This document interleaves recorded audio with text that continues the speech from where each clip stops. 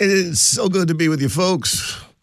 We are AM Talk Radio 790. You're listening to A Nation Divided, coming to you live from sunny Culver City on this beautiful summer's day. This is A Nation Divided, but we are not. I am Brian Thomas Dunn, and I am sitting right across from my best friend in the entire known world, Mr. James Universe. I said James Universe. James I like that. Oates. I like that. I like that James Universe thing. I think you should stick with that James my Universe goodness. thing. That sounded really good, man.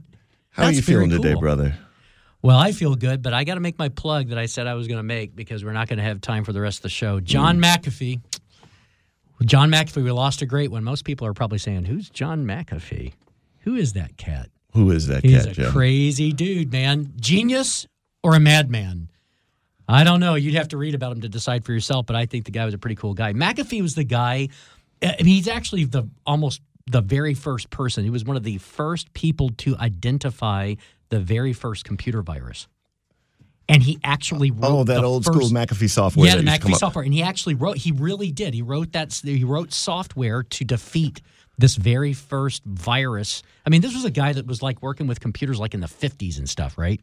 But Jim, I'm going to put this in the most politically correct way. The heroes that you have espoused let's just call it the intricacies of your personality. Hey, man, your dad would have loved this guy. He worked on the Apollo program. He worked for Lockheed. This guy was a really smart dude.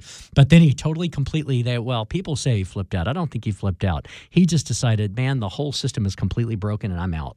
So he moved to Belize and Wow. But some of the stuff he was talking about, like this war on drug thing is crazy. That we're all nuts for doing this. And yeah, he was that kind of guy. I think you would have jived with him, man. Maybe. I just didn't really know the man. Well, so he's gone now. The idea when you start talking about things that are broken and broken systems, yes. it kind of lends to the discussion of the day. It does. And we've been getting bombarded with all of these big words, critical race theory. Yes. There's all of this really hot and bothered discussions hot going. Stuff right now, man. I mean, even in Washington, we've got generals talking to the people. Yeah. I think we got something here. Yeah. So we'll probably pick up a little bit of that. What do you think about that, Jim? Oh, yeah. Well, I think that, first of all, he's saying some really rational things there. But I think the discussion that was being had was a question over what's being taught at West Point right now. And right. So then that leads to the bigger question about what are we teaching our kids in general? Right. And then, he starts talking about, like he said, Mao Zedong, he studied him, right? Well, okay, talk about like this concept of critical race theory. It actually starts with Karl Marx. So well, if you get into the idea, it, all of these big words, though. Right. I mean, what does it really boil down to? What it boils down to is how are we going to handle all of the problems that we had surrounding race as we move forward as a country? How are we going to educate? How are we going to educate? Because these are the questions we're asking, right? And that's what they were talking about there. And the general was responding to this thing about, how this classes were being taught at West Point. But the question still stands. Regardless of the side of the aisle that you're on, how are we going to teach our kids? Well, he got some violent resistance from... is it the Senator Matt Gaetz? That is one it guy. Gaetz or Gaetz? Gaetz. He was totally shaking his head and he was really flipping out on that stuff. But the thing is that this is so apropos because you've got state legislators who are bringing up bills today, right, to try to limit, or some people say just curb or box in the discussion of race in schools, right? This is a very hot issue. Hot issue. And, whether it's couched in the context of critical race theory, whether it's couched in the context of white rage, whether it's couched in the context of education, we always run into some pretty sensitive areas when we start thinking about how it is that we're going to address our painful past as a nation. And the concepts that we've always kind of been going back to are we want to get to the truth. We want to embrace reality no matter how painful it is. We had a show last month that I really think needed to be had where we started talking about why do we still even have race? Why do we check these boxes on the census? This was a system that was clearly designed to reinforce a system of slavery. And later on, the aftermath of slavery, Jim Crow, civil rights laws, all of these things they all boil down to a consciousness that says we have white and black people. And that has not scientifically been proven that we have white and black people. It has not scientifically had a basis where you could take everyone that comes from any country in Europe and label that person with the term white. And take anyone that is of a brown skin that comes from the Caribbean, that comes from Latin America, that comes from Africa, anywhere, and say that person is black. These terms are false. I think that the thing that, to me, when I hear this discussion, I always come back to, okay, what's the solution? Because we've got people that talk about what they think is wrong, and they talk about that a lot. And that's really what critical race theory is about. It's basically trying to identify what they think is wrong. One of the arguments people have against this whole notion of trying to teach critical race theory is that it doesn't give a solution. Right. It says what's wrong, but it doesn't really say what should be done. Or maybe it suggests in a very broad way what some particular people think should be done, but it doesn't really get to a place where we can say, okay, what do we agree on? Because here's the place I go with all of this stuff. There are things we all agree on. Right. Why don't we just start there? Right? Why don't we just start with those things that we do agree on and then move out? I think that you could say, generally speaking, for most Americans, check me on this if I'm going to say this wrong. We do not want to be a racist country. We don't want to be a racist country. I think we have a common allegiance there. Racist, right, exactly. But do we really want? Do we really not want to? People want to be fair. At least they say they do. And then you can analyze a person. And then we were talking about this before, B. What are you going to do? Get in someone's head and say, oh, I don't believe that's what you really want. Yes. How can you do that? Well, folks, I don't think we've actually given a coherent definition yet of what critical race theory is. I'm not sure that we can. And one of the things is that these two words, CRT, critical race theory, have been bandied about considerably, especially recently. We did a show on it 2-3 years ago. We talked about it in depth, and I still don't really know what critical race theory is. Well, I don't know if we use that term, and I'm going to try to take a stab at it for you. We talked about it, but go ahead. Critical race theory is something that I was exposed to for the first time at UC Berkeley by an author by the name of Kimberly Crenshaw, who had written a book about this. And basically what it looks at is this. It defines political movements in the context of there being a power structure based on race. It looks at economic systems in terms of race. It looks at social systems in terms of there being a dominant race and that race as having a certain fundamental lock on the power structure. But it has it looks at things in terms of. You hear the term a lot when you're dealing with white male superiority, white male this, white male that, white male that. What does it say about United States of America? In other words, okay, that's great, and we've talked about this a lot. So that's the sort of ethereal, theoretical concept or notion or the philosophical school that it comes from. What's it say about the United States of America? What's the nuts and bolts of it for us as Americans? It basically says that if we look at our history, we are going to look at the history of white men dominating the world and white men being in control of everything that has happened in the context of American society, and that is inherently something that is bad and should be challenged. And it is a very narrow way to conceptualize our history. But I think that critical race theory goes beyond that. When you read the things that you read from people who say, I am a critical theory expert, or they're writing a paper about critical race theory, and it actually comes from the critical theory school of thinking, which again goes back to Karl Marx. And it's like a combination of Karl Marx, Sigmund Freud thing to talk about how do we get to the place where we as individuals live in the society and we're oppressed or not oppressed by the way we think and the way we write our laws and the way we do things. When you read what people are saying about critical race theory, a lot of times they're saying things like, essentially, if you're white, you are part of the problem, and there's nothing you can do to change that. Right. And if you're black, you are absolutely a victim, and there's nothing you can do to change that either. It's almost like a school of thought that identifies something, but then because of that way of thinking, says we're always going to be that way, and it can never be changed, and there's nothing we can do to fix it. And two of the things you said, I have a fundamental disagreement with. And I really don't think that there's any way any person is ever going to benefit from being limited in any way. Exactly. Or being told that your destiny has any kind of a cap on it, or being told that you can't do whatever you want or that you're somehow not free. And as we've established on the show time and time and time again, and you and I say it all the time, you can't get inside someone else's head and decide what they think. Right. And even if you could, you're not going to get anywhere when you call them out on the thing that they say they're not thinking. Exactly. And you will never get any traction with any person by telling them that something is wrong with them. Or telling them that something's wrong with their race, or that they're a racist. It might make you feel good, and it might make the people that you go to dinner with feel good, but it's not going to change anything. Right. And I really am strange about the concept of feeling good saying that, because that would not make me feel good. No. And if I was going to dinner with somebody that would feel good saying that, I shouldn't be going. Anyway, there's too much there. We're going to take a very short break, but I want you all to think about one thing as we move into the break.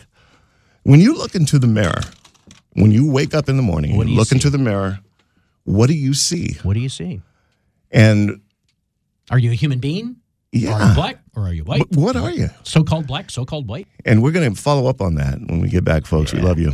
Man, if the Little River Band can't fix things for us, who can? I should put them in charge, man, straight away. I'm telling you. They're Australian, I think.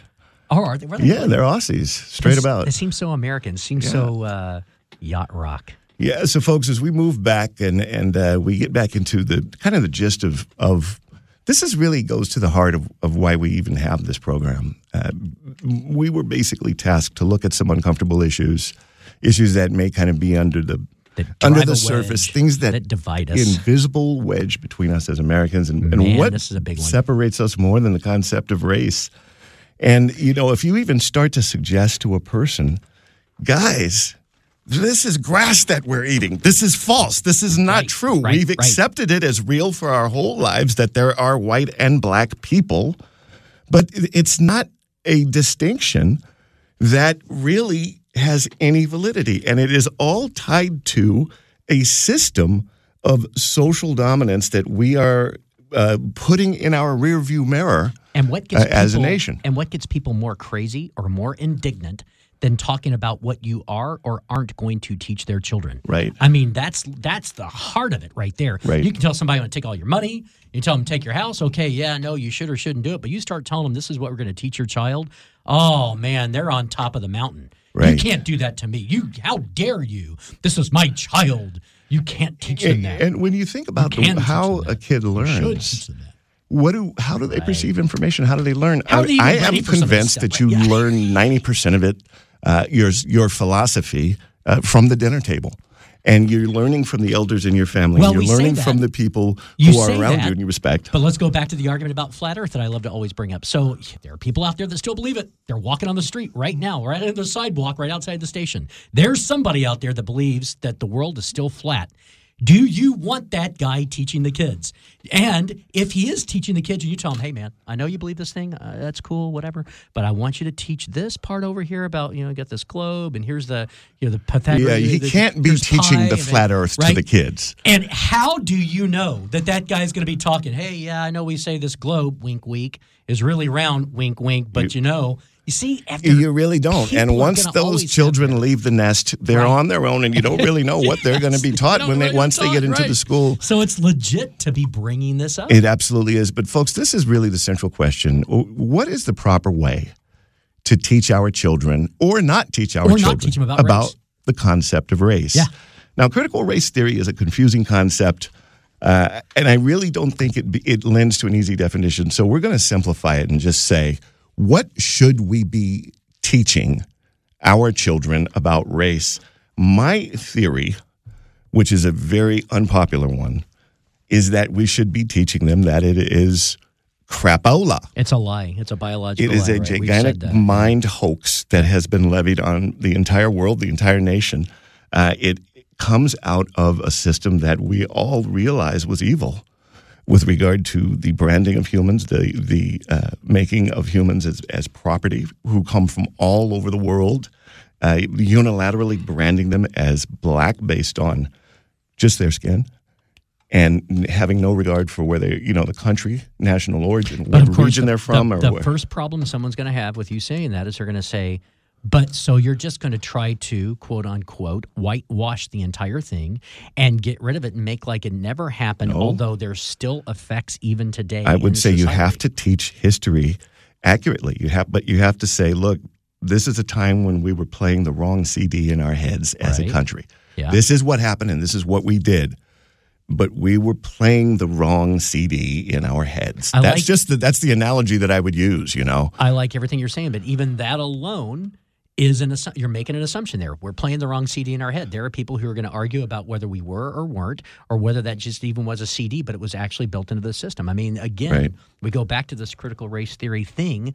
You've got sit down 1,000 people that call themselves an expert in critical race theory, and they will all tell you something different. Right. And one of the things that they will generally say, though, is that it's so embedded in the system that you can't just take it out. And I don't know if we can agree with that. Just saying that we've done things this way for so long, therefore we must do them forever. Right. Yeah, I don't know if I agree with that. Or to say that the only way to fix it is to destroy the system essentially and start from scratch. And I don't know if I agree with that either. Gotta be because here's the thing that you and I've said all the time. I say this all the time. The fact that things are better than they used to be is expressly the reason why our system is a great system. Look, we make mistakes. We have problems. We're humans. You got to acknowledge it was a mistake, though. You acknowledge it was a mistake, but you don't throw the baby out with the bathwater. Right. You don't say that the entire system is broken and can never be fixed, or that it even really at a fundamental level needs to be fixed, because here's the other thing. We have this set of laws. We have these rules. Now, whether the rules are followed correctly, whether they're applied uniformly or equally, is a separate matter. But I believe fundamentally in the system and the rules that we have. I believe it's essentially the best way it can be done of all the ways it can be done. Well, it's not perfect by any stretch. We're a young country, folks, and we're still in the process of figuring it out. And this is one of the central issues that we're going to have to figure out. But back to my earlier question that I posed to everyone earlier. When you look in the mirror and you wake up, what do you see? You see yourself. Whatever conceptualization you have is going to somehow be different when you walk out of your door. Right. Because then you are looking at yourself not purely as just, this is my image, this is my... Now you're looking at yourself in relation to your external world, in relation to the things around you, and in relation to the people around you. Now, here's what a supporter of critical race theory would say, or a person who would espouse teaching critical race theory in schools. Here's what they would say about what you just said. They would say, here's the problem with the way we teach our children. Whether you like it or not, because the way the system is designed, a person who is a person of color sees something wrong when they look in the mirror, and we have to go fix it. Well, that was not something that I would agree with as a man of color. I've been a man of color for 53 years. They would say, we have to go fix that for people. Now, the question is begged, can we fix it? Well, can that be fixed? We can, but the idea, from my perspective, I'll just tell you. Can we? We totally can. We can fix the way people think. Of course we can. And how do we fix the way people think? We have to challenge, we have to just make folks aware. And it's not like you change a mind by guiding it, or you simply shine the light on the things. And so there's such a magic in just, hey, we're not going to judge you. Just be aware of this. In other words, we can't take one set of rules or one set of, I guess you could call them equations or maybe some sort of assumptions, and then apply that and then hope that that's going to magically fix the way a bunch of people think. Is what you're saying. It doesn't happen there's no magical fixes. It doesn't happen overnight. And that's the idea is we want to create a situation for our children where they're not shackled with the dehumanizing tags of race and consciousness of race that have held us back. If you just say, okay, a person says I'm a minority. Now, if I'm in my house, I'm going to feel just like Brian. Now, say I get on a bus and I'm the only black kid on the bus. I will become acutely aware of the fact that I look different. If you're white, you probably haven't had that problem. If we drop you in Ghana right now, you will become acutely aware of your whiteness simply by virtue of your situational awareness. Right, yeah. But the idea Unless you completely are convinced from the very beginning that there is no such thing as race, like what you said before. So I love the analogy of flat Earth. Go back to that again. Take yourself back to the year 1300. We're teaching some kids in school in Europe somewhere, and we're saying, hey, I think that there might be some continents out there. But the kids look at you and they say, but the world's flat. How can there be other continents? You have to teach the kids first that the world is round before you can then say, hey, there might be some continents out there. So it's the same thing, right? First, you have to say this biological thing that we've said exists is a lie. It's not true. So and then maybe you go someplace and you say, hey, it's just like I'm wearing a different color of jeans. Wow. Well, folks, we're going to invite your discussion. We already have some folks that have called, and we really want to hear from everyone. You don't have to have a degree in critical race theory. Definitely you don't have to be someone who calls themselves smart. We have no idea what it means. Really, the heart matters more than anything here. And the idea is we're kind of having a discussion that goes to the heart of a lot of things that we don't like to talk about. But we still want to know what you're thinking. What is the best way to approach this? Do we teach it at all? Right. I think that we can distance ourselves from the effects of injustice. And how do we and still talk about it, but still be above the fray psychologically. Yeah. We want to hear your thoughts. I'm giving the number. You can reach us at 1-800-222-KBC, 1-800-222-5222, 1-800-222-5222. We want to hear what your thoughts are. And maybe you could teach us a thing or two, because right now, Jim and I are flat out.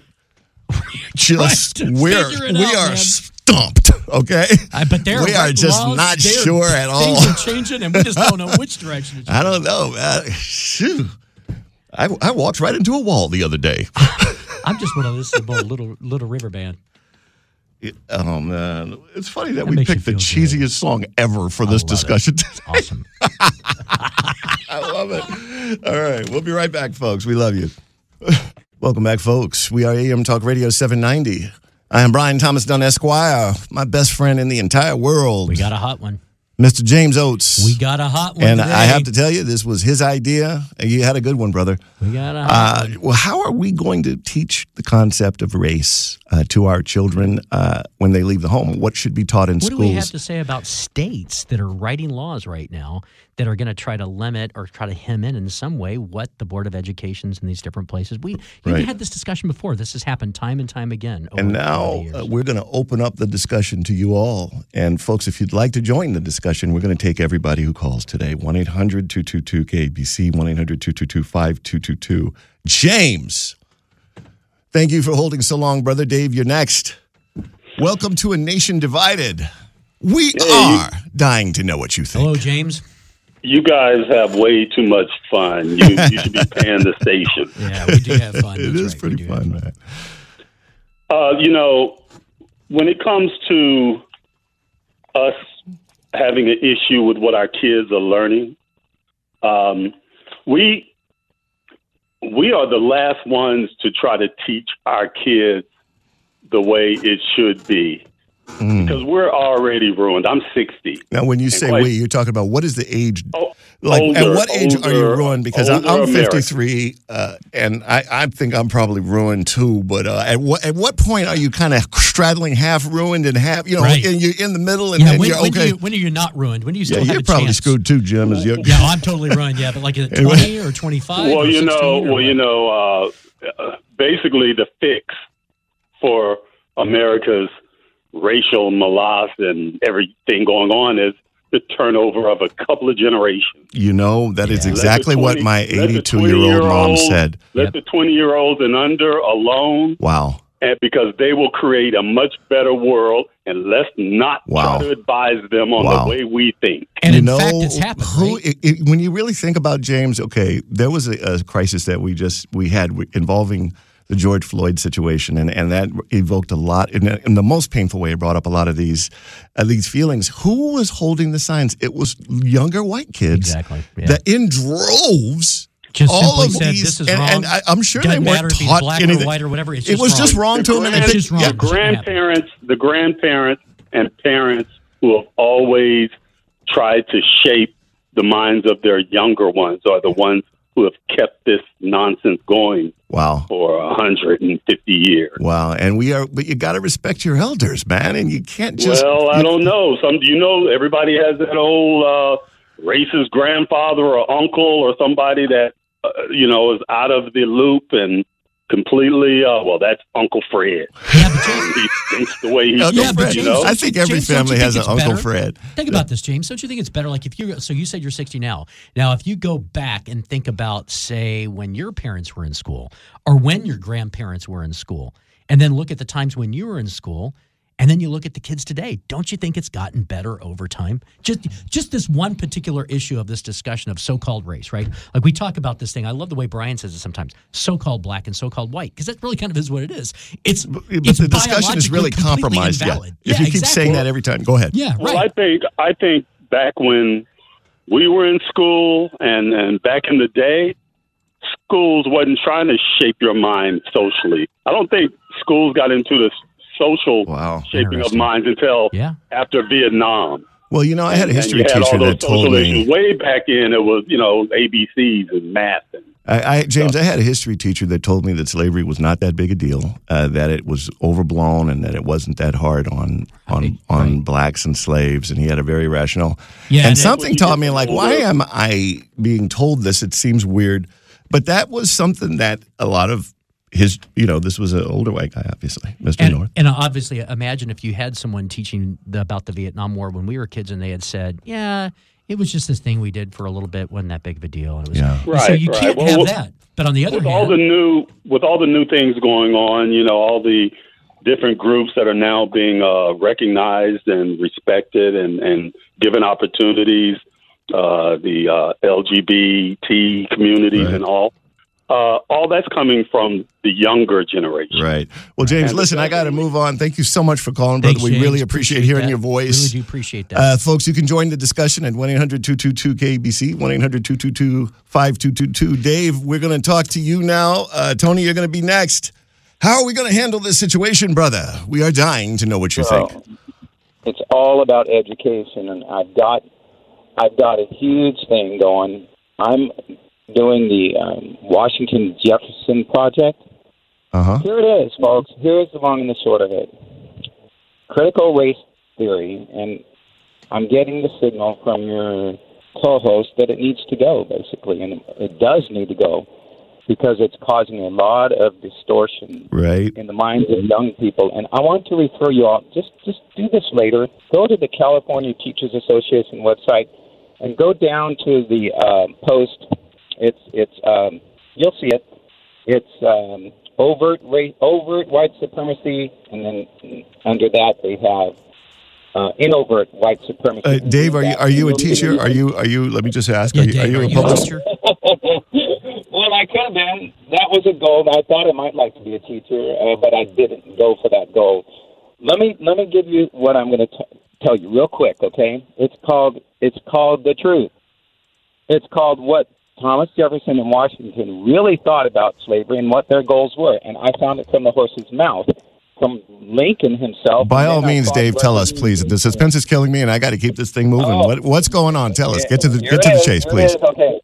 So I have 3 volumes. I have 3 volumes. 2 volumes of Lincoln's writings, solid. One volume of Washington's writings. And I cross-referenced all this and did this research myself, where I remembered Lincoln saying that Washington wanted to end slavery. Well, I found it, people. Number one, Washington banned slavery in the Northwest Territories. He also had a general. His name is De Lafayette, and they were good friends. And there's a letter where De Lafayette is writing. These are all letters. It's amazing. You guys got to get this. Washington's writing. He has a letter from... all right, hold on, Dave. I got to stop you. Because the reason why I got to stop you is the things that you're going into right now are very personal to what you've learned and what it is that you've studied. And, you know, there's a lot of folks listening, and they just kind of want to know. We've got a central discussion is what is being taught. What should we teach our children in schools? And you probably are exactly right. Historically, there are probably many things that we don't know and that are not accurately being told to us. I think what I'm hearing Dave say is kind of what we were saying a little bit earlier, which both you and I agree with, Brian, is that our system, for all of its flaws and all of its problems, is really a good system, and it's been trying to fix any problems that we've got for a long time, and it will continue to do that because we're not perfect. All right. And I did not want to cut you off midstream, Dave. I just want to let you know that we have to get some idea of exactly what it is that these folks are saying. Tony from Santa Clarita. We're going to get back to you, Dave. Tony from Santa Clarita, talk to us.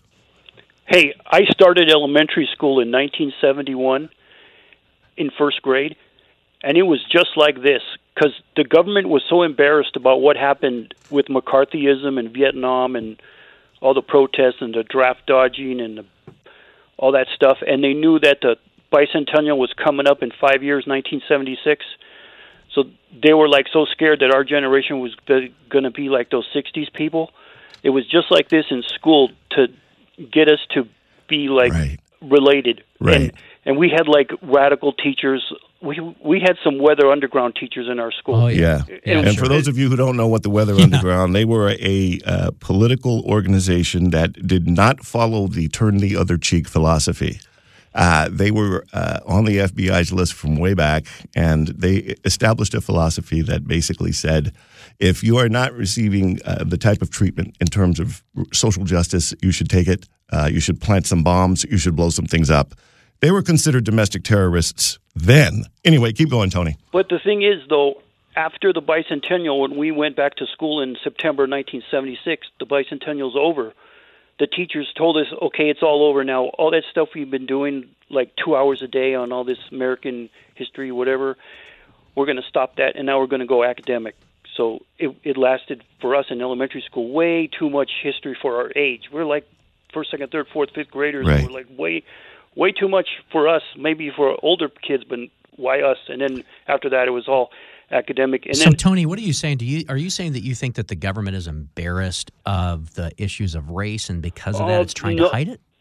They're embarrassed about Iraq. They're embarrassed about the police. They're embarrassed about deflecting. ISIS. Deflecting. They screwed up ISIS. All this, just like they screwed up Vietnam. McCarthyism is like the Patriot Act. You know, their surveillance. The NSA is like McCarthyism. All this. I kind of like what Tony's selling here, Well, because but there's a bunch of stuff that's being deflected right now that's probably way bigger than talking about critical race and now theory. the 250th anniversary is coming in. That should be bigger than the 200th, and they got to build up their reputation, because if they don't, China and Russia is going to hammer them. Well, Tony, let me ask you this. 250 years and you're still screwed up or whatever. I remember the bicentennial. I was around during that year, 1976, and I remember all of the red, white, and blue that I saw. In terms of our nation, and like just take slavery, for example, do you think that slavery should still be taught in a way that really talks about the reality of slavery? Depending on what grade you're talking about. Yeah, not in elementary school. Very good point. Good point. Yeah. Yeah. And not in elementary school. They pushed it on us in first grade. It's like, really? Yeah. Because, you start thinking about the idea of what that reality really was. And it was something that was so horrific that we really, it is not rated R, it's rated X. And the idea that this is such a big part of the way that things evolved in our nation in terms of the social hierarchy. Everybody talks about law enforcement. Here's the question I got for you, Tony. So should the government be involved at all in deciding what kids are going to learn? In other words, you've got boards of education. Their job is to kind of figure all this stuff out, right? I mean, they're going to pick the books. They're going to pick the authors. They're going to give the teachers the syllabus. Should the government have any say in it outside of just picking the people that are going to do that job? Isn't that woman that's married to Vince McMahon, the wrestler guy, she was head of education. She was like trying to change all this. She was trying to get rid of all that stuff. What's her name? DeVos? Is that the one? DeVos, Betsy DeVos? Yeah. She was doing that. She was trying to do it in reverse, though. Well, the idea is she had an ideology, and she was trying to propagate an ideology. And I think what Jim is getting at is, should we have our people in schools doing that? Well, it's like we pick people. So the government picks people to do the job of like deciding how hospitals should be run. And the government picks people to decide who would be the best general to run that division of the Army. But the government doesn't actually make the decision on that general, right? They go to the experts to make that decision. Anyway, we're going to have this discussion for at least the rest of the show, folks, and we're going to take it into another direction when we come back. Ben, I know you've been holding it. Get to you first after the break. We're going to get to you. And we'll get to anyone else who wants to talk about the subject. The general issue is, how do we handle discussions of race when it comes to public schools, when it comes to the young minds that are seeking to learn American history?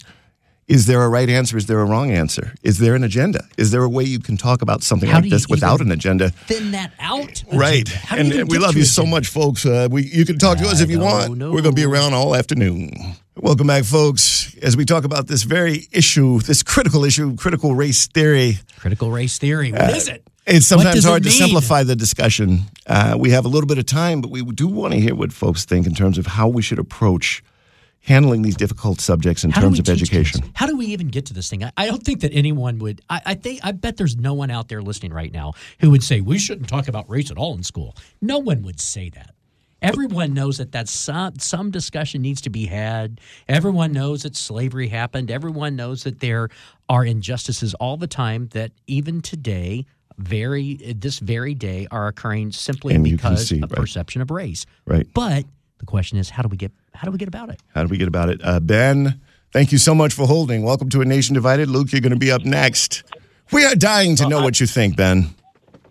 Well, I think you can take the camera back a ways and apply the critical race theory to any power situation, whether it's religion or wealth or education level. Yeah, that is what critical theory does. Yeah, critical theory does that, and critical race theory is the application of critical theory to race. Yeah, I like what you're saying. I heard Kimberly Crenshaw disavow any application of this towards white people or anybody else unless you put in factors. So I think it's a good formula framework to determine why there was a genocide between the Hutu and the Tutsi. They were both black tribes in Africa, but I believe that you use a power dynamic. One was a more upper class, and the lower class rebelled. You saw this in the French Revolution, where the elite were incredibly oppressive. What's that you say, Brian, about if you do not learn history, you're destined to repeat it? Yeah. Those who do not learn history are doomed to repeat it. I would go farther and say you're destined to cover it up and go beyond what Hitler did, what Mussolini and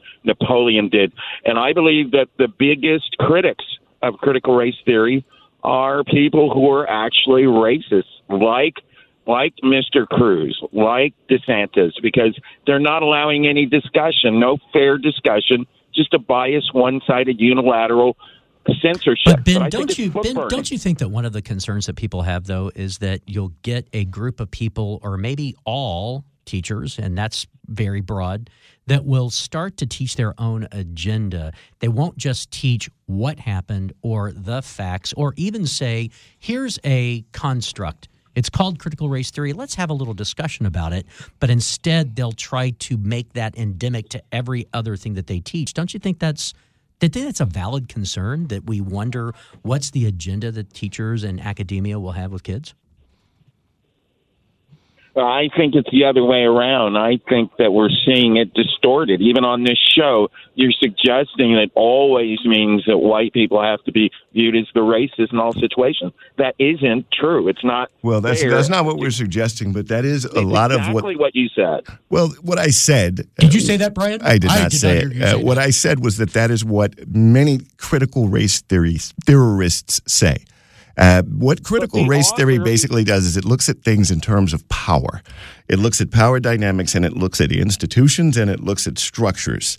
And it extrapolates that concept onto the idea of saying, well, this is a structure that is based on a cultural dominance, and that is simply the outgrowth of everything. And that is not necessarily something that I agree with, Ben. And if I didn't make that clear, Ben, I want to make it clear now. Ben, don't you think it's kind of dangerous, though, to get to a place where we start saying that we think that if you are against critical race theory, you are a racist? And I understand that might be what you believe, and maybe if you and I were sitting around and having a cup of coffee and no one else is listening, maybe we might even say that. But don't you think it's dangerous to start trying to say, I know why you think the way you think, I know why you're making this decision, and I don't need to know anything else? Don't you think that's kind of a bad place for us to get in terms of political discourse?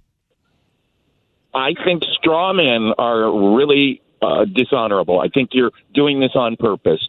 I am saying the opposite, and you keep going back to the assumptions I'm contesting. I think it's even more dangerous to cover up history. Right. And when you have genocide in Black Wall Street, and it takes 150 years to talk about it, I think the problem is the opposite.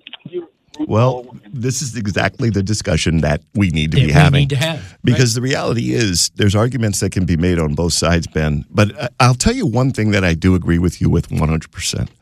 We have to teach our history without sanitization. Right. We have to tell yes. the brutal truth yes. about what happened. But we have to do it in the context of saying, and I love this analogy, we had the wrong CD in our heads. That yes. we were playing the wrong music in our head at that time. We do not have to identify with that and make it our thing. Well, that was a different time, and we were operating under assumptions that were wrong. Our ancestors were operating under assumptions that were wrong.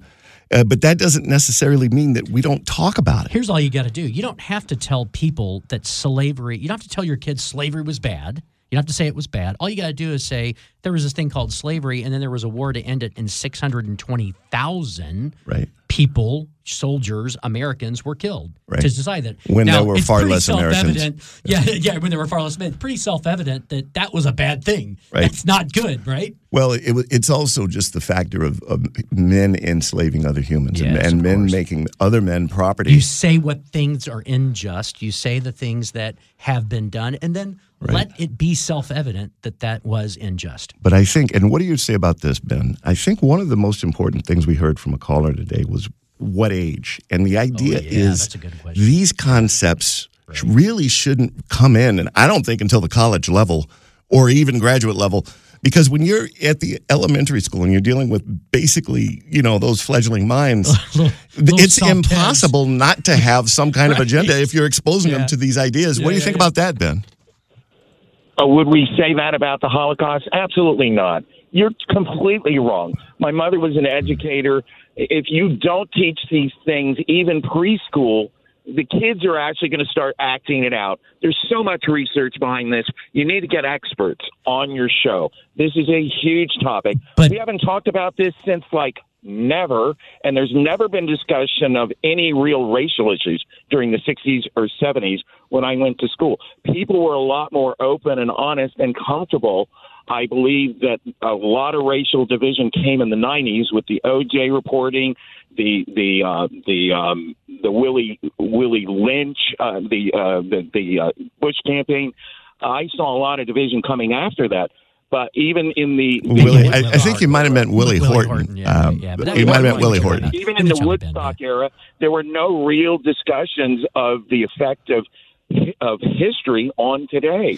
Even when you saw industries such as the music industry, almost 100% white, no black artists on MTV till Michael Jackson's Thriller. You're going to tell me that's by accident? Give me a break. Great points, Ben. Ben, do not go anywhere. Do not go anywhere. Yeah, we're going to put you on hold. We got a high school principal on. Don't go anywhere, Ben. Luke. I'm Luke. So happy we got an educator because, as Ben said, I think we probably need to hear something from an expert. We got a little bit of time before the hour, but we want to talk to. But we want you to talk to us, Luke. How are we getting this wrong? Hey, well, I'm hearing a lot of good things. I come from a slightly different perspective than the previous gentleman. We approach race from a Christian perspective. It's Pacific Lutheran High School in Gardena. So we look at racism being one sin among many. And we address it, when it occurs. What we don't do is try to rewrite history. Right. There's been a host of sins and racism amongst all cultures. Africans sold Africans, and Arabs sold Africans, and Native Americans enslaved each other, and whites have done it too. And nationalism could be just as bad a thing as racism, if not worse. Yeah, and I guess the one argument is there's lots of people that get very offended about slavery. However, they're pro-choice. And if you look at all of the arguments for pro-abortion, they're slavery arguments. They're not a real person. It's going to drain the economy. You can do what you want with your own property. So we have a paradox that people get, their panties in a bunch on issues of race, and they're the ones saying that women have a right to abort a fetus. And so we just, at our school, look at the intellectual dishonesty. Well, Luke, more consistent with our worldview. Your school is I believe I gather it's a Christian, it's a faith-based school. Is it a private school or is it a public school? It's a private school. So, I mean, every school has faith, just some have scientism, and some have secularism, and some have humanism. Luke, I'm curious about one thing in particular. Let me ask you this really quick, because we're going to go to break very quickly, but I want to ask you this question right now, and stay with us regardless. If the state of California wrote a law today that said that you can't teach critical race theory and it has to be this, this, and this in the state of California, would that apply to you as a private school?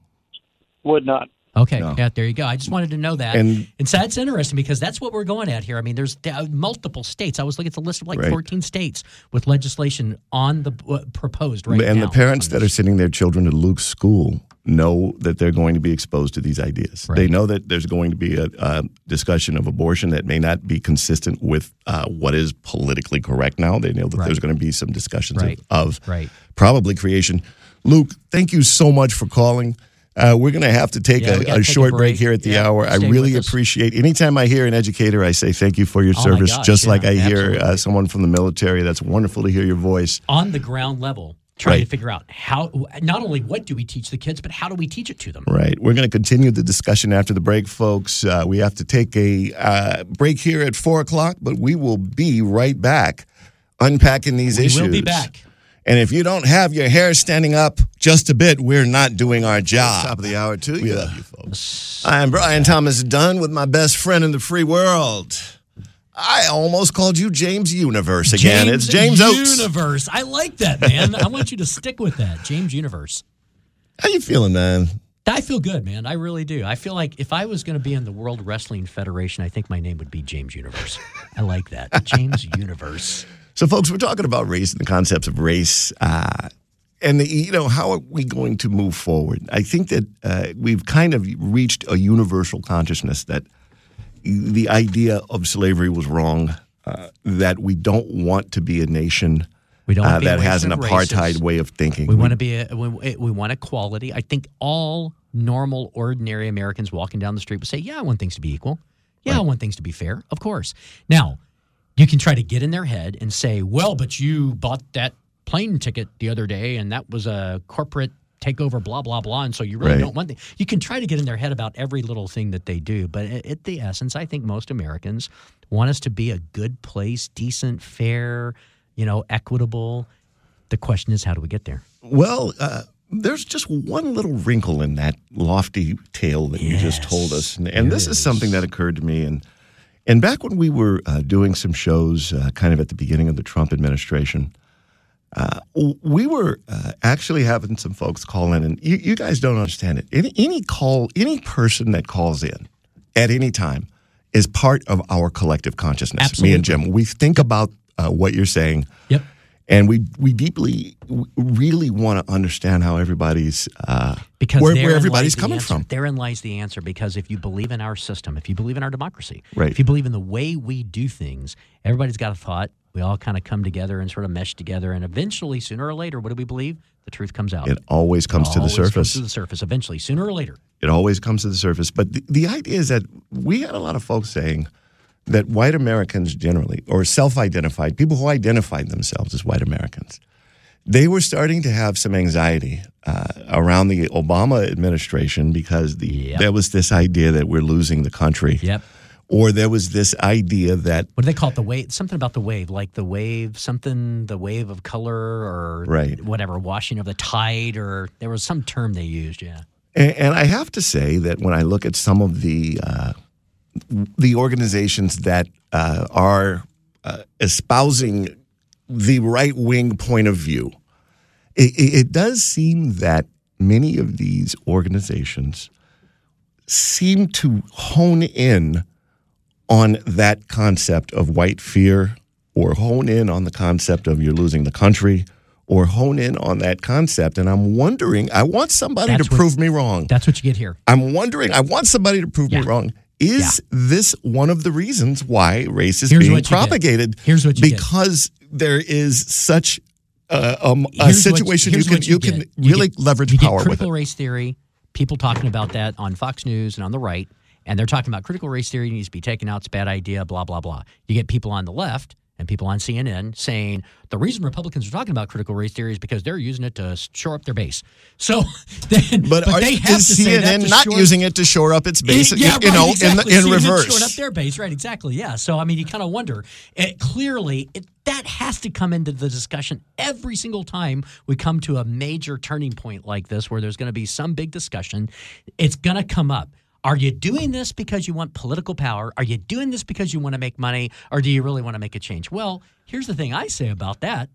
It doesn't matter why it got brought up. Right. It got brought up now. We do have to address it. We do have to answer the question. We do. And the idea is such a great point, Jim. And the idea is, well, thank you. I believe race is a hoax. I believe that there are no white people and there are no black people. And it's just something that we keep perpetuating generation after generation based on the inertia of our past. But we don't have to keep doing that anyway. That's a discussion that kind of precipitates this. Doug from West Hills, I want to thank you for holding. Welcome to A Nation Divided, brother. Hello, Doug. Talk to us. Okay, well, I listened to the first part of your show, and then I had to run some errands and came back. Congratulations on missing. Yes, thank you. I'm just messing with you, Doug. Yeah, you're right on time. The highlight of my day, no doubt. But when you were talking earlier about the CRT, right? I think everybody agrees that racism is bad. What I didn't hear from you guys is what's your definition of racism? Because I think that's where the divide lies. Is you have something universally accepted as bad, and then people are trying to cast it into a way that allows them to manipulate the system to get political outcomes. He's nailing it. Doug is nailing it right now. But Doug, do you really think that that's the issue revolving around this critical race theory discussion about teaching kids and what you're going to teach kids in school? I mean, yeah, I get you on the racism idea, and we've actually done a lot of shows on that and talked about what is racism really, and there's been a lot of sort of mission creep in the usage of the term. But critical race theory, though. Let me help you with this. Help me, because I'm not sure. I was exposed. Critical race theory would hold that you can't be racist unless you're white. That is what it would say, because it looks at everything in the context of power, and that the word racist just by in of itself denotes power. So if you're around a group of black folks that are saying the most bigoted things, that are saying the most race-based things, the critical race theory as a concept would say those black people, even though they are totally being bigoted, they would not be called racist, because they can't be called racist because the overall system is one that favors another race. But I think that's crap, though. I do have to say I think that's crap. But let me help you out now. Let me go back. Okay, let's say you get everybody to agree on the definition of racism, exactly what it is. I'm talking about down to the numbers. You still come back to this question of, okay, so now we have this critical race theory concept or idea, and are we going to teach it to the kids or not? If so, how are we going to teach it? And does the state... Can I jump? Yeah, jump please, Doug, please. Okay. Yeah. Okay, my definition of racism is really simple, which is it's policies or opinions where you attribute specific characteristics to somebody solely because of their skin color. And if you believe that is the definition of racism, then critical race theory is racism, because the mere term whiteness I get that part. is attributing characteristics based on skin color. If that's verboten, you don't have to debate CRT. You need to refocus on what is racism. It's bad. It needs to be banned no matter what it is. Doug, I'm going to bounce this off you and tell me what you think. My belief of racism is a person that is racist believes that all men are not created equal, and that their race is superior to another or all other races. That is my definition.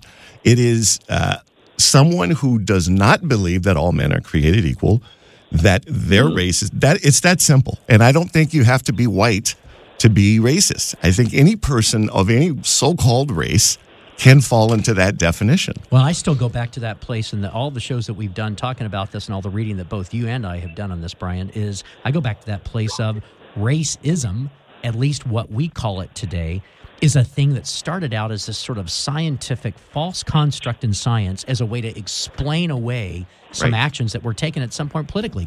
It happened to be the United States of America. You can't have a system where you're enslaving people without having a false idea of the humanity. You can't have a system when you've got slavery in a system that says all men are created equal without having a way to explain why you're doing it. Right.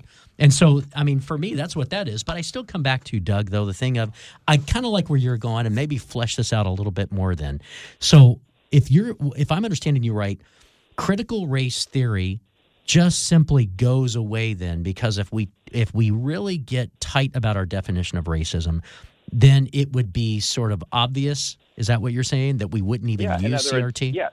Okay. Exactly. In other words, if racism is attributing characteristics to people based on skin color and racism is bad, then any doctrine that relies on attributing characteristics to people solely based on skin color is bad.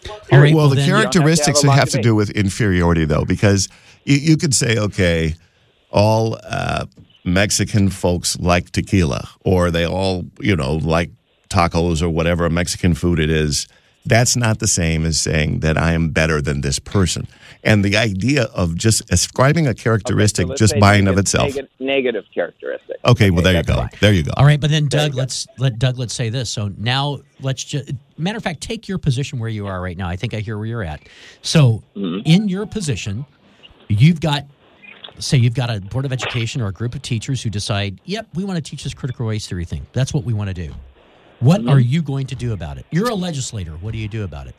Do you write a law? No, is it the position of the state to do that? To write a law? I believe so.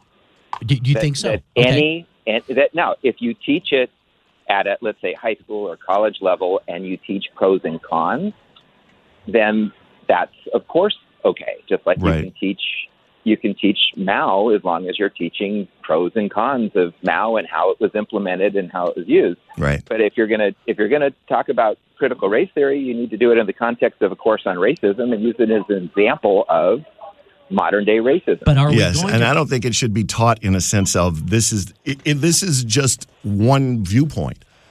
There are many different viewpoints, but I don't think that it should be taught as this is correct. Are our legislators going to micromanage every single thing that is taught every single way in every single school in every district in their state? Well, if you have $20 million, you can send your kid to a private school.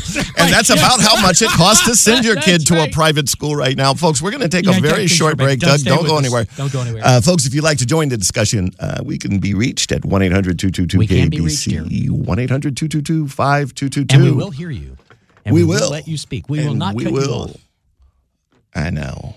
But sometimes you just got to keep it popping, brother. You got to keep it popping. We want to know. Call us. We do. He's talking to the Bob's Big Boy haircut wielding Mark Gates, who has been kind of one of the outspoken critics of this discussion.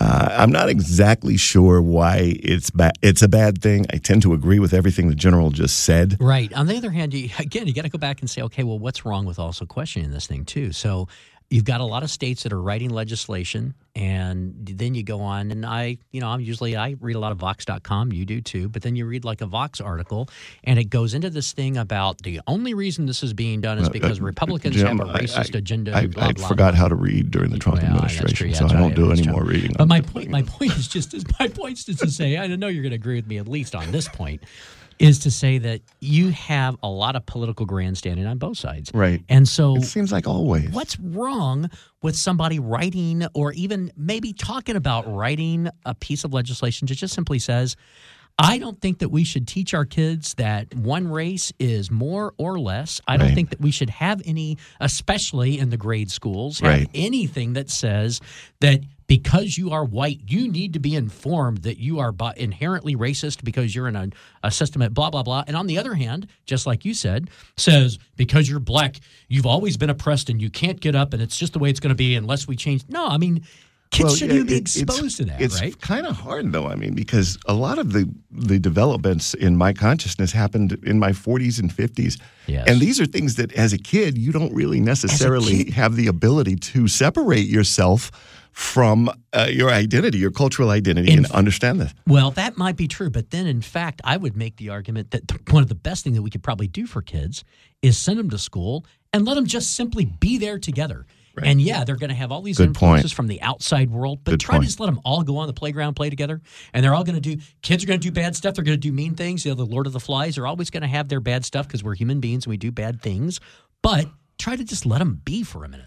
Well, I think that you're nailing some very important points, and I think that if you watch children at a young age, Yes. they haven't yet learned that they're not supposed to like Or this dislike. person or that Yeah, person. And right. if you remember back when you were that age, it was just, could you play? David can you Kim play? was not a Yeah. Korean guy. He had a jump Exactly. shot.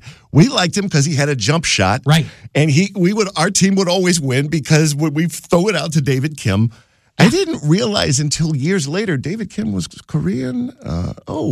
He was just one of us. You go back to when you were a kid, and they're like, "Well, they say there's those black guys over there, but they're not black; they're brown. Why do they call them black guys? Right. What's that mean? That doesn't mean anything. That's Crazy. Ricardo, thank you so much for holding. Welcome to a nation divided, brother. We will not cut you off because we are dying to know what you think. Hello, can you hear me? We Yeah, can we hear you got just you. fine, brother. You sound great. All right, I'm in the car. Sorry. I think that general is an idiot. I was going to talk about the critical race theory in schools, but I do not believe they should be teaching that to young children at all. And why not, Ricardo? Well, they're teaching victimhood to black kids and trying to, it appears that they're trying to, make the white kids feel guilty for something they've never done. They've never owned slaves. They never will. Right. And that is one of the arguments that everyone has been saying for years. And the idea is you're absolutely right. Victimhood is never going to be good to teach a person. And it's never going to be good to teach a person that there's something wrong with you. Or the worst thing I think you can call anybody, I really think, is racist. It used to be communist in the 50s, but I think now, because of all of the emotion that word evokes, labeling somebody with that word is really an unfair thing to do to that person. But then, Ricardo, so skip forward. Let's all say that we agree in elementary school, middle school, high school even. But now skip forward. You got this general. He's talking about what's being But he's talking about West Point. Right. These are college, college right? kids at University, West Point. So at that point, Ricardo, what's wrong with what the general said? I don't. Well, first off, I've never been in the military, but I have a lot of friends that are in the military, and you are a cohesive group. It doesn't matter what race you are, what religion you are. You're fighting for the same thing. Hopefully, America. Right. And it's just to have any split second of, I wonder if he's on my side or if he likes me or hates me. It's wrong. I went to a black church, predominantly black church, for over 30 years. There's a lot of racist black people. I have more black friends than most black people do. And I hang out with them. I hear what they say. They don't even, think about saying things in front of me. And it actually made me laugh. But yeah, just to think that racism is just about white people being racist, that's baloney. Right. Everybody has some of it in it, and every human being is prejudiced. And I would agree with that as well. To prejudge. That's what prejudice means. We do it every day. But now, is that something, but Ricardo, do do you agree that that's something that we don't want as a society, that we'd like to try to wipe out? And then if so, how do we get about teaching kids in a way that gets rid of it? Well, it depends how you teach them. And I think it really falls on the parents, not necessarily teachers. A lot of things, parents have given up teaching their kids, and they're, letting the schools take over. And social media.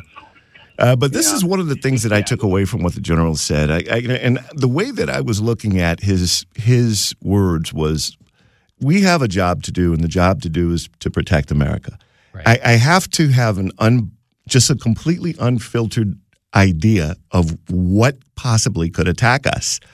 And if I have to delve into a thought process that I think is somewhat disgusting to me in order to be able to defend this country and in order to figure out where they're coming from, then I'm going to do it. It doesn't mean, I don't think that he was saying that we teach this because we think it's right. I think he's saying we teach this because we need to learn the tactical thought process of a potential threat to the nation. And the example that he used was the storming of the White House. But this first happened, I think, with Timothy McVeigh. Now, I don't know if you all remember Timothy McVeigh, but he is credited with the worst act of domestic terrorism ever, the Oklahoma City bombing. And he was a big-time white supremacist. He was a big-time person who, he read a book, and if you know the philosophy, he read a book called The Turner Diaries. And he was getting a lot of propaganda that was basically saying that, white men are being victimized. And all of these ideas were kind of in his head when he decided to do this horrible thing. So I think that the general might have been looking at it in terms of national security as opposed to, politics. What do you think, Ricardo?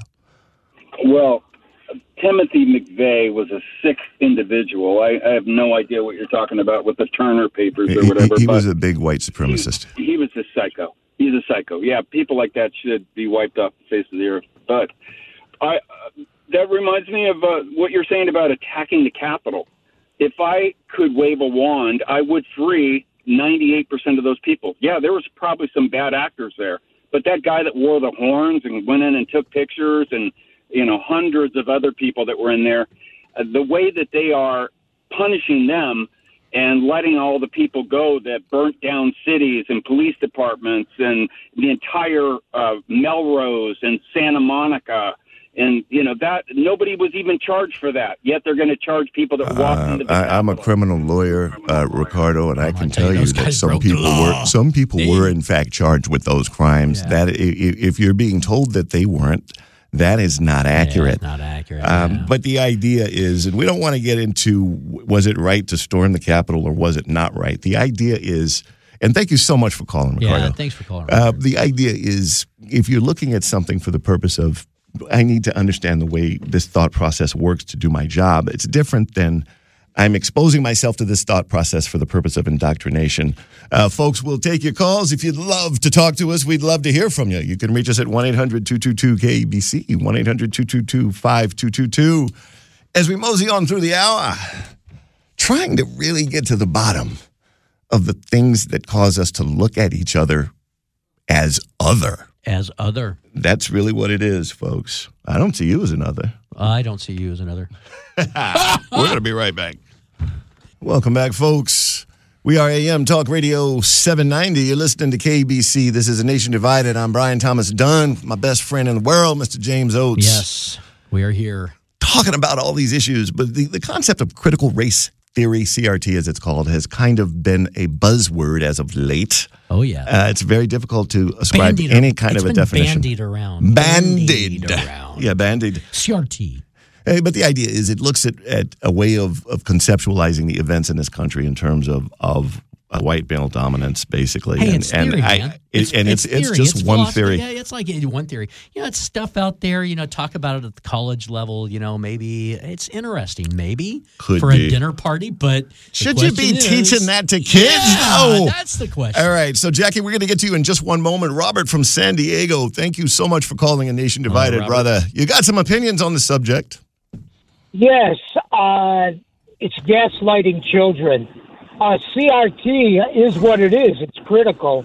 Yeah. And to inundate a child's innocence with critical matter, that's utterly incomprehensible from my perspective. Well, Robert, I have to agree with you. And this is a timely subject, folks, because a lot of bills are being passed all over the nation by legislatures who are basically concerned about what Robert just said. I think the last count I have was like 14 or 21 different states have identified within the last 2 months. I mean, this is really recent stuff. Right.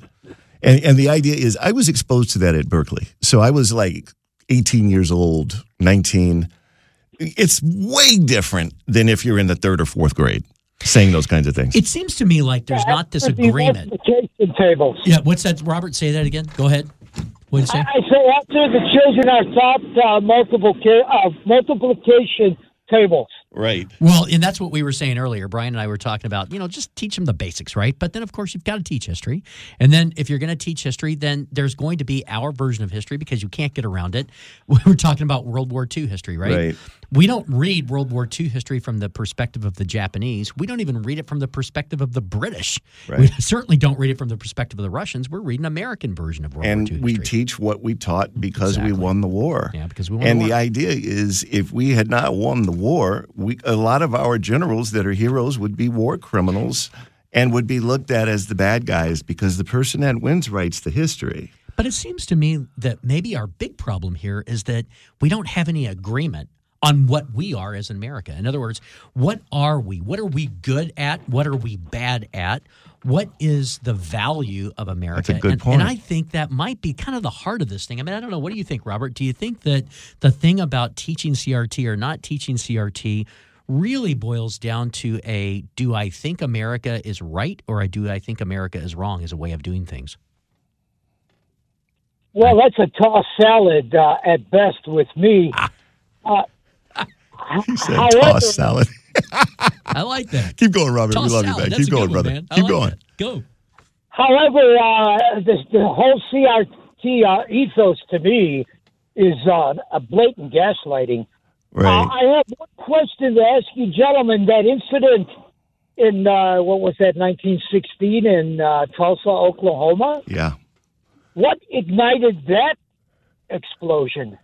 I don't know what the catalyst of that was. What he's talking about is this was it was called a race war, but really what it was a wholesale slaughter of an entire community of what were very well-to-do African Americans. Yes, and they were like really well-to-do. Mm-hmm. And this was in Tulsa, Oklahoma, and they had a block that they were living on, and it was just destroyed, and hundreds and hundreds were killed. This is not something, obviously, that hardly anybody was ever taught in school, but it just represents an example of some really ugly history, and should that be taught? Yeah. And are we perpetuating it by teaching it? But the idea is we have to teach the history, in my opinion, but that doesn't mean that we have to identify with it. And we don't have to necessarily build into it the reasons why it ended up that way. Like one of the things that never gets talked about is that thing that happened down in New Orleans in like 1891. I got it up here right now. I was just thinking about it when he brought it up. And where you had Italians who were lynched in New Orleans. Now, you usually think of that being something that was a sort of like they would call him a wop. You could get hung, man. You would get hung. Anyway, Robert, keep going, man. I've been cutting you off. Keep going. Tell us about this. Do you think that they should teach the Tulsa incident in school? No, but there was a flashpoint. I mean, it just didn't suddenly show up one day. I don't know. And I have to tell you, I know that there was a race, like when Jack Johnson won the heavyweight championship of the world, and that was the catalyst for some serious racial violence. Right. But in terms of that thing, I just don't know, Robert. And I don't know. Do you?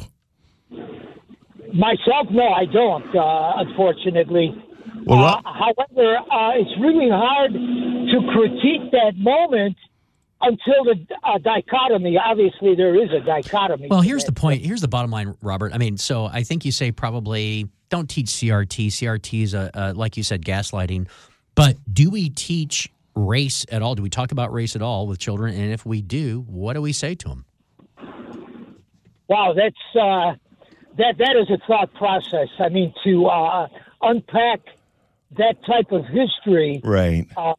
But what about slavery? I mean, how do you teach slavery without talking? How do you teach slavery? You got to cross that bridge somehow. And so then we also have to cross it in a way that we can agree on, right? I would start at the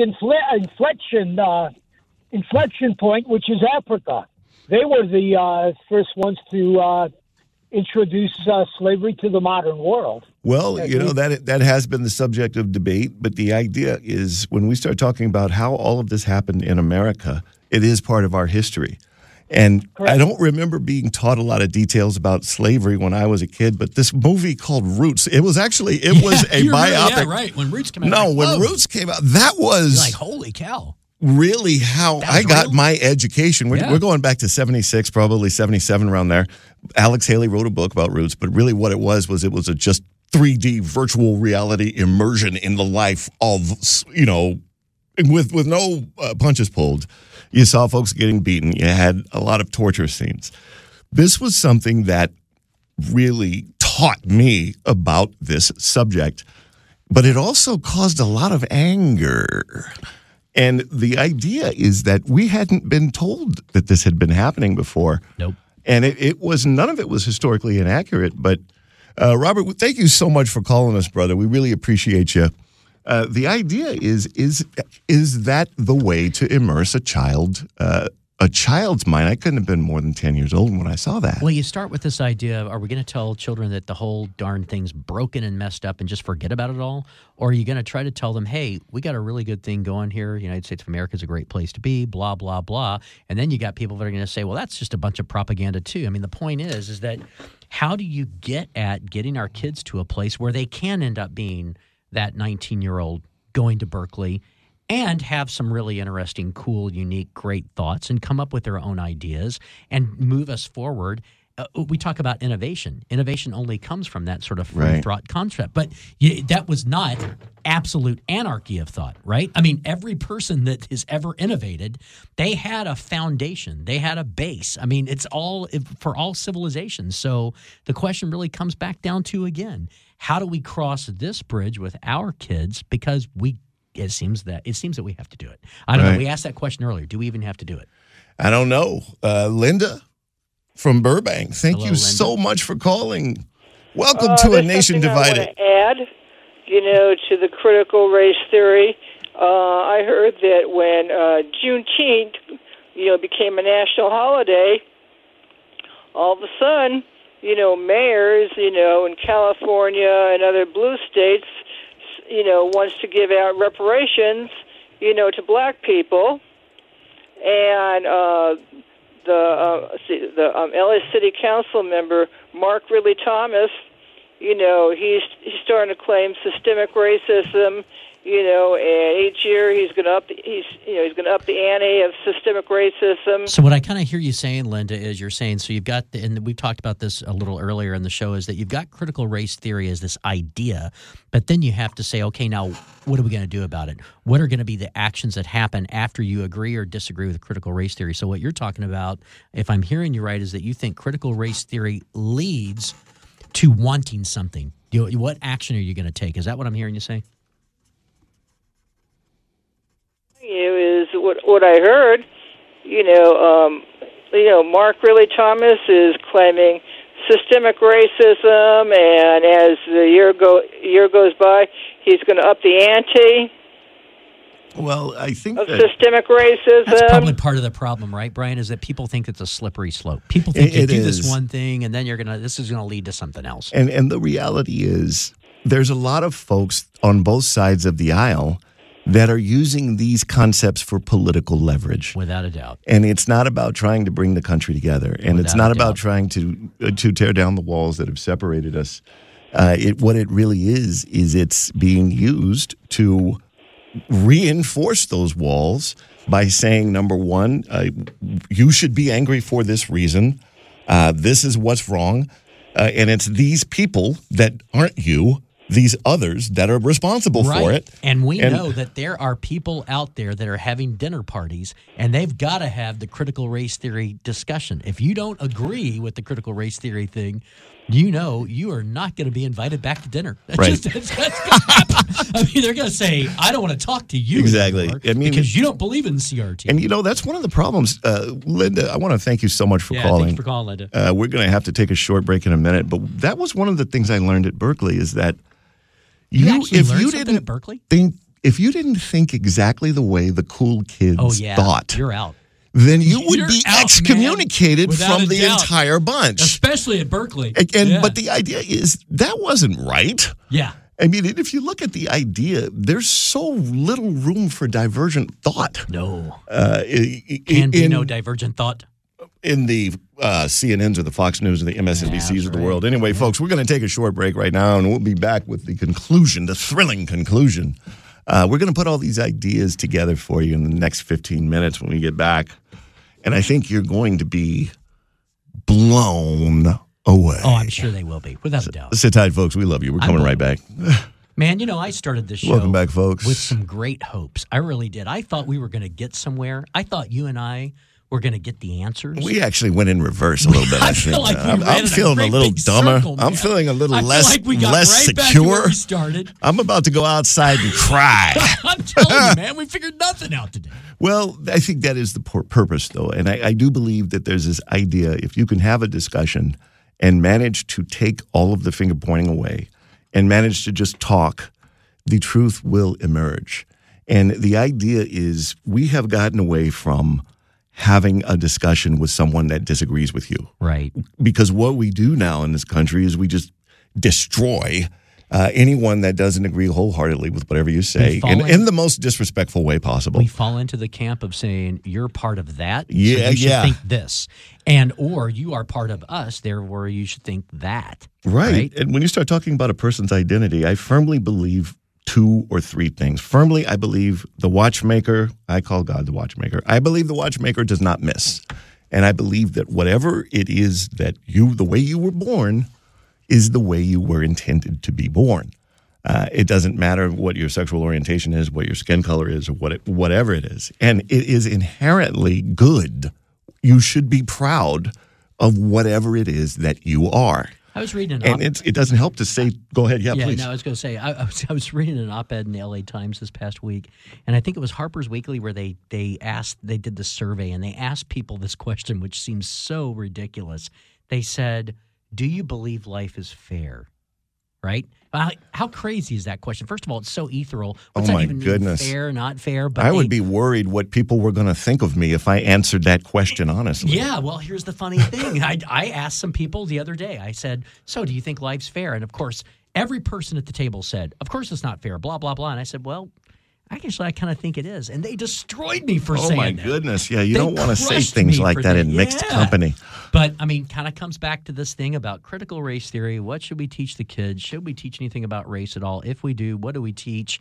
There's kind of a way of looking at it that says, well, are you a person that thinks life is fair or thinks life isn't fair? Well, or thinks that everything should be expected to be fair?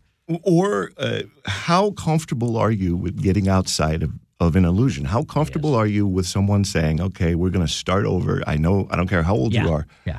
And we're going to do things differently. Take away political party, take away ideology, take away every place you ever went to school, and let's just sit down and start from the beginning. And if you even go to the identity, because race is something that is so integral. It is endemic to folks' consciousness of who they are. So deep they don't even know. And when you say, okay, this is true, we don't really have white and black people. Right. That is not something that has any scientific validity, yet we perpetuate it. But when you take somebody and you challenge something that that it's so deep they're in them, coming at you with a blowtorch. They can't accept that this would or would not exist. I mean, it happens all the time. People's brains literally melt out of their ears when you give them that stuff. And the idea is, in order to think that way, you kind of have to have an independent system. I mean, we're not Republican. I'm not Republican. I'm not Democrat.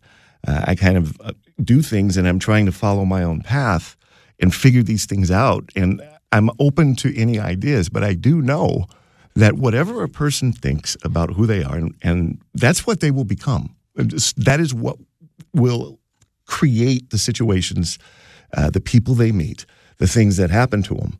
And we should never have any limitation at all in terms of what it is that we're teaching our children they can achieve. But we should tell them that there is nothing you can't do, and there is nothing at all wrong with the way that you were born. But then the very essence of the way you were taught when you were in school has dictated what you were or were not capable of doing and what you did or did not believe you could do, whether you think that or not. Well, I think you can change it on the fly, though. I think that, you can, you're not locked into things that happened when you were at any moment in the past. And you can change it for the kids. You can make a U-turn at the age of 88. You can change it for the kids on the fly, too. Right. I mean, I can't even name all of the things that you and I were taught when we were in school that were in the science books that if you went back today, they'd go, yeah, it's actually not really that way, right? And we were completely convinced. We read the textbook. The textbook said it was that way. And then you go back and read it and you're like, well, that wasn't entirely accurate. Right. Here's a more accurate description of that, right?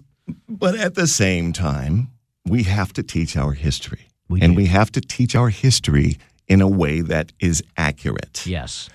Because if you don't learn the lessons, and I've got an example for you that has nothing to do with race. How many people in the cars that you're driving in, how many people can say that they were taught anything in school about the Spanish flu, or it was called the swine flu? Yeah. But this was basically a pandemic that hit our nation like a tornado. Right. In 1918, 1917, 1918, around there. Not in the textbooks. And not censored out. This makes COVID look like the news romper room. This was Government something that killed you. Yep. It would kill you in the same day that you were first exposed. Exactly. They were just not enough places for the bodies. What was happening in 1917? The war was happening. World War I, the Great War, the great one, right? Yes. And we were right in the middle of it. And there was this thing called censorship. Yep. And the censorship said that we are not going to say anything that could, in theory, tend to impugn the morale of our troops or our nation. So we're going to act like this disease doesn't exist. Hang on. The crazy thing is that actually wasn't such a bad idea, right? I mean, you're trying to fight this war. You got to get this thing done. It's like, the Spanish flu thing's really bad, but we got to win this war. Otherwise, we got bigger problems. So now, but we didn't tell everybody that more people were dying from this disease than combat in that war. More importantly, skip forward another 50, 60, 70, 80 years. There you go. Not in the textbooks. And because of that, we had problems the second time a pandemic came around. People weren't ready. And there were some moments that we've looked at, and one of them had to do with this mass gathering in Philadelphia, which was for war bonds to raise money for the war. It was a ticker tape parade, which we don't really have in L.A., but it basically, against the Dr. Fauci's of the day, were telling the leadership in Philadelphia, don't do it. This is, we have a problem. And they were like saying, screw you, we got to make money for the war. We're good. And it was not just a super spreader event. It was just a ultimate, just saturation spreading event. Right. And it caused hundreds and hundreds and I'm not exaggerating, folks, hundreds and hundreds of thousands of people to die. And it wasn't like you got it and you died over the next 2 weeks. You got it and you would die that same day or that next day. And when you took it home to your family, they would all die. There were bodies in the streets. This is a horrific thing. But when people started wearing masks, it stopped or it slowed down. And that was one of the ways you could stop the spread of this thing. Now, had we been really taught that, the reason why, by the way, they call it the Spanish flu is because Spain was neutral in the war, and Spain was the only country that was actually free to write about this. So, taught that, what would have happened when COVID comes along? Well, could it have made a difference? It would have made a gigantic difference. We don't know, but you can say it probably would have, right? People would have understood the importance of a mask based on the history that had been taught them. Right. But that history was never taught. And as a result of that old adage, he who does not remember history is doomed to repeat the mistakes. But then the challenge is you also have to have context. So you can't just teach the history in a vacuum because then that's completely meaningless. It's just a bunch of letters and numbers and statistics on a piece of paper. So there's got to be context. And then that comes back to this issue of race and how do you teach it? You can say X happened and Y happened and Z happened, but if you don't have any context around it, for instance, you can talk about slavery, but if you don't say that slavery is now bad, right? You don't say that that is an injustice relative to the laws that we have today, then it has no context. But I don't know if you have to say that. It's kind of apparent. But these are really deep questions. And I think that the discussion is more important than the answer. But I do think that somehow our children seem to be less obsessed with race and racism. They think about it, and you hear a lot of it, but they're just not racist as they used to be. I mean, and I every think that generation goes slowly we're going to outgrow it. Yeah. But the idea is, I don't know if we'll ever get to a place where we don't have black and white people in America. Maybe not in our lifetime, but that would be very interesting if we could. But I like that whole thing that we've said before. If you just go back to, if you start with, look, it's a lie. It's biologically not true. There is no such thing as race. We've got this word, and now you explain that to an 8-year-old. You kind of don't really, but if you go back and just say, we've got these words written on pieces of paper that say, what is your race? Okay, I know we asked that question, but you got to understand that word has no meaning. Maybe we should stop all. asking the question. Yeah, maybe every that's time what I it check is. that African American box, something bad happens to me. Yeah, I'm not African. Oh, I don't know. The mortgage people stopped calling. I don't know what happened. I thought I had good credit. Oh, yeah. Anyway, that's the secret world of I didn't white need people. that house That's what anyway. we were talking about the secret world of white people. But I mean, seriously, that comes back to that thing of saying, so how do we get to this with our kids? And maybe you're right. Maybe we just simply need to stop asking the question. Yeah, but we also have to remember just the basic thing. We got to have some respect for each other as Americans. We just show some basic respect to your fellow man. Don't point the finger at him and say he's wrong or that his birth was a mistake or that his race is a mistake. Or the reason you said that is because you are. Exactly. Yeah. All right, folks, as we move towards the end, as we always love to say, here at A Nation Divided, we love you. Even if we disagree with you, we love you all. Be safe out there, folks. We don't mean to. Not really. We're really going to make a difference, folks, if we just remember that R word. Respect. Respect. Be safe.